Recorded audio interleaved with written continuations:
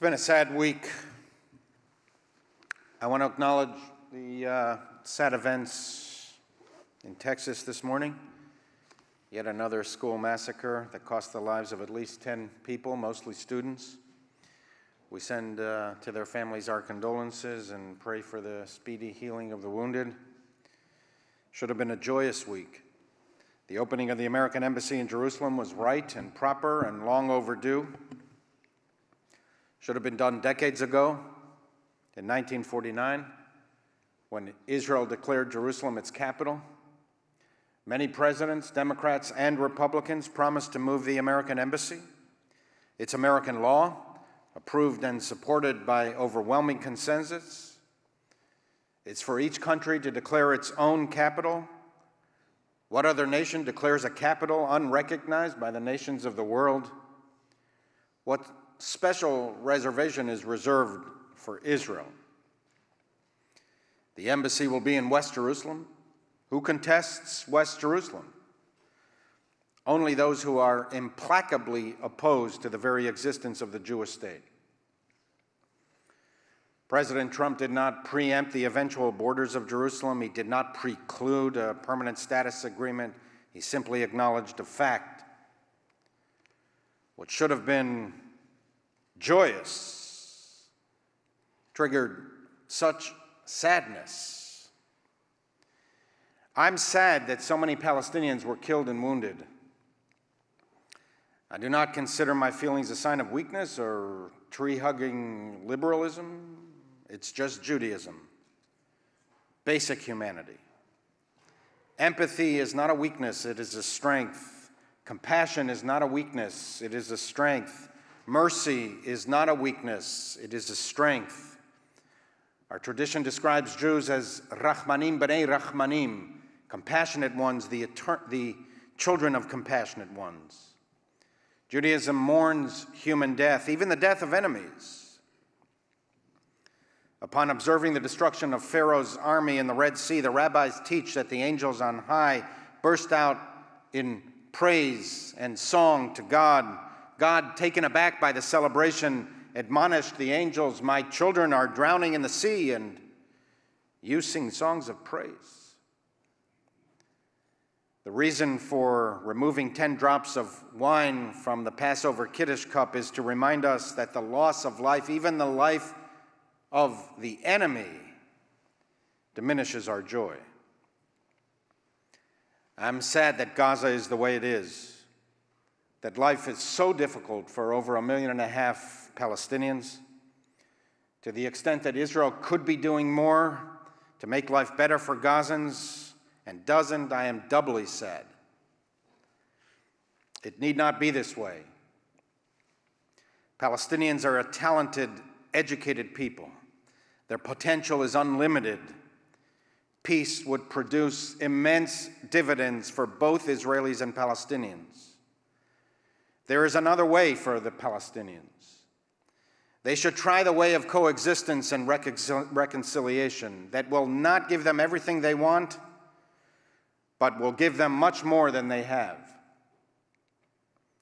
Working together, trading together, inventing together, Israelis and Palestinians could transform that area into an economic and cultural oasis, enthusiastically funded and supported by the international community and corporate investors. It is therefore so sad to see the chasm between the potential and the reality. It is sad that peaceful coexistence is more distant than ever. I have long supported a two-state solution. I do not consider this a weakness or tree-hugging liberalism. Compromise is a sign of strength. It is the only way to resolve the century-old Palestinian-Israeli dispute. It is sad that Palestinians have the worst leadership, a cynical, exploitative, hateful, extreme leadership. It is sad that rather than shaping public opinion towards a better future, it perpetuates feelings of victimhood, rejection, rage, and violence. It is sad that instead of working towards peace, Palestinian leaders keep the conflict going, whipping up the masses to self-destruction. They take international aid and Israeli supplies, and rather than constructing institutions of civil society, build weapons of war and tunnels of death. Palestinian rioters burned the pipeline this week at one of the Gaza crossings that supplies Israeli gas to Gaza. They destroyed their own supplies of energy, and with no pause for self-reflection, continued to complain about the lack of electricity. Israel left agricultural equipment behind when it withdrew from Gaza. Jewish philanthropists, many Americans, invested millions in infrastructure and training. Yet Palestinians burned these facilities down, and with no pause for self-reflection, continued to complain about living conditions. Palestinians lob missiles into Israel, build tunnels opening into Israeli kindergartens, and with no pause for self-reflection, continue to complain of a border blockade. It is sad that for so many, even our own progressive colleagues, even our own rabbis and leaders, their first instinct is to berate Israel. Finger-wagging admonishments. Don't forget to take all necessary precautions to prevent harm to innocent civilians. As if Israelis need to be reminded by us to avoid harming civilians. No country takes more precautions to prevent harm to civilians. The IDF is the only military on earth that mobilizes an army of lawyers to accompany its soldiers on the front lines. What happened this week was this week on the Gaza border was not a peaceful gathering of civilians. It was not a rally at Trump Tower. It was not a poor people's campaign on the Capitol Mall. Tens of thousands of Gazan civilians and thousands of Hamas and Islamic Jihad terrorists mobilized on Israel's border. Their purpose was to swarm Israel villages and cause death, mayhem, and destruction. Thank God they didn't get through. Can you imagine how many more deaths, Palestinian deaths, there would have been had they penetrated the border? Hamas sent civilians, men, women, and even children, to dismantle the fence so that terrorists could rush in behind them, killing and kidnapping Israeli soldiers and wreaking death and destruction on Israeli agricultural villages. They tried to breach the fence in 12 different locations, planting explosive devices on the border, releasing burning kites, some with swastikas, by the way, to burn Israeli wheat fields. They even published a map of the border communities they planned to infiltrate. Their purpose was, as stated by their leader, Hamas commander Yahya Sinwar.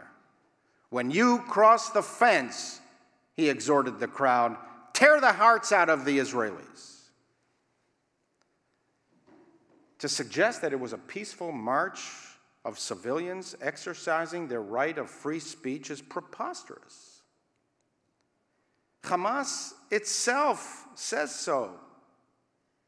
In an interview this week on Al Jazeera, Mahmoud al-Zahar, former foreign minister of Hamas, said, when we talk about peaceful resistance, we are deceiving the public.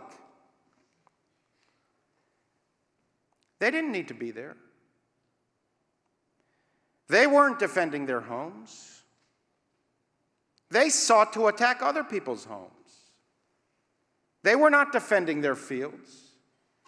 They sought to burn other people's fields. And they knew full well what the Israeli response would be, that of any sane country. For weeks, Israel cautioned Gazans dropping leaflets and communicating with Palestinians in every conceivable way. Do not come to the border, it's dangerous. For weeks, Israelis pleaded with Palestinians, stay at home. The descendants of Palestinian refugees do not have what they call a right of return to Israel. They have the right to live within the borders of a future Palestinian state. They do not have the right to destroy Israel. They have the right to peaceful coexistence side by side with Israel. They do not have the right to tear the hearts out of Israelis. They have the right to be good neighbors, or at least peaceful neighbors. If they attack Israel, Israel will respond like any other country. We in the West have aided and abetted a culture of Palestinian victimhood and rejectionism that, if anything, has strengthened over the years. What is this obsession that we have with proportionality? Asserted so self-confidently by Western intellectuals that encourages Hamas to use civilian shields. Israel has the right to self-defense, you claim, but it is exercising that right disproportionately? What has to happen to make Israel's use of force proportional? 62 Israeli deaths? The number of deaths on the other side? 3 kidnapped soldiers? 12 houses destroyed? 5 burned fields? Will that satisfy your perverse principle of proportionality? You could then put pictures of 2 dead bodies side by side on the front page, one Israeli and one Palestinian, and call it proportional. This proportionality argument is the last refuge of the morally incompetent. Hamas admitted that 50 of the 62 people killed this week were its own members. 50 of the 62 people killed this week were terrorists. 3 others were Islamic Jihad members. How's this for proportionality? Don't attack Israel and Israel won't attack you. What could be more proportional than that? That equation drives Israel's opponents apoplectic. They refuse to accept the proposition that Israel has a right to respond at all to missiles on schools, hospitals, tunnels swarming with murderers. The reason they insist is that everything is Israel's fault. The Palestinians are the way they are because Israel drove them to it. It is the soft bigotry of low expectations. What can we expect from the Palestinians? They are controlled by the Jews, deprived of free will. They rejected a 2-state solution in 1947, but they were driven to rejectionism by the Jews. The Palestinian Authority rejected 3 Israeli peace proposals in the past 20 years, but it's Israel's fault. Proportionality is a head fake. Just another way to challenge Israel's right to self-defense. For Israel's opponents, every response is disproportional. Israel has the right to self-defense, but its response is disproportional, is really an argument that Israel has no right to self-defense because every bullet, every tear gas canister, every warning shot is judged disproportional. What is wrong with us in the West? What is wrong with our own people, progressives and progressive Jews? Even the Palestinian Authority criticized Hamas for putting civilians in harm's way. Even Mahmoud Abbas can see what we Westerners, progressives, cannot see. You willing to live in Gaza City? If you are gay, are you willing to live in Gaza City?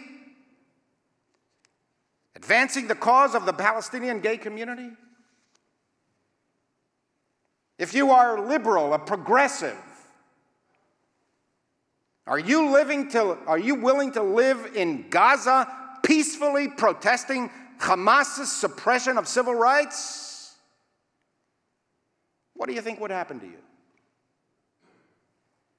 If you're a feminist, are you willing to live in Gaza and protest Hamas's suppression of the rights, status, and standing of Palestinian women? And if not, and if you are not even willing to criticize Hamas or the Palestinian Authority for the lack of rights, focusing only on what you perceive are Israel's wrongs, what does that really say about your commitment to the Palestinians at all? Do you really care about them? Or is it that Israel is what really bothers you? This is the fashionable bunk of our times. Mass, myopic, moral malignancy. The rage of the self-righteous. They are so self-assured because they've never experienced anything but Western freedom. Terror is only a word for them. The fecklessness of people who have never had to contend with the real-life realities of the Middle East. Do they care? Does anyone care? Do they even know that in the past few weeks, Bashar Assad, with the support of Hezbollah, Iran, and Russia, killed hundreds of Palestinians in the last few weeks? Hundreds of Palestinians were killed in a Palestinian refugee camp outside Damascus, 100 miles from Gaza. It's one thing to point out, rightly, human suffering. But you cannot be neutral between liberal democracy and authoritarian coercion, between respect for human life and contempt for human life, between dignity and cruelty, between self-defense and terror. To confuse democracies with autocracies, to confuse terrorists with their victims, is a moral disease. The strategy of using your own people as human shields reeks of moral decay. That it is so difficult to find moral clarity today is a warning to our times. Something is amiss. I wish with all my heart that we live in a tranquil world. I wish that we were all reasonable, honest, and peace-loving, and preoccupied with the other's well-being, that what is hateful to us, we do not do unto others. I wish that Hamas, Hezbollah, Iran, Syria, I wish they were all raised on the philosophy of John Rawls, John Stuart Mill, and Jean-Jacques Rousseau. But alas, the events of this week reflect the sadness of our times. Despite it all, Israel will prevail.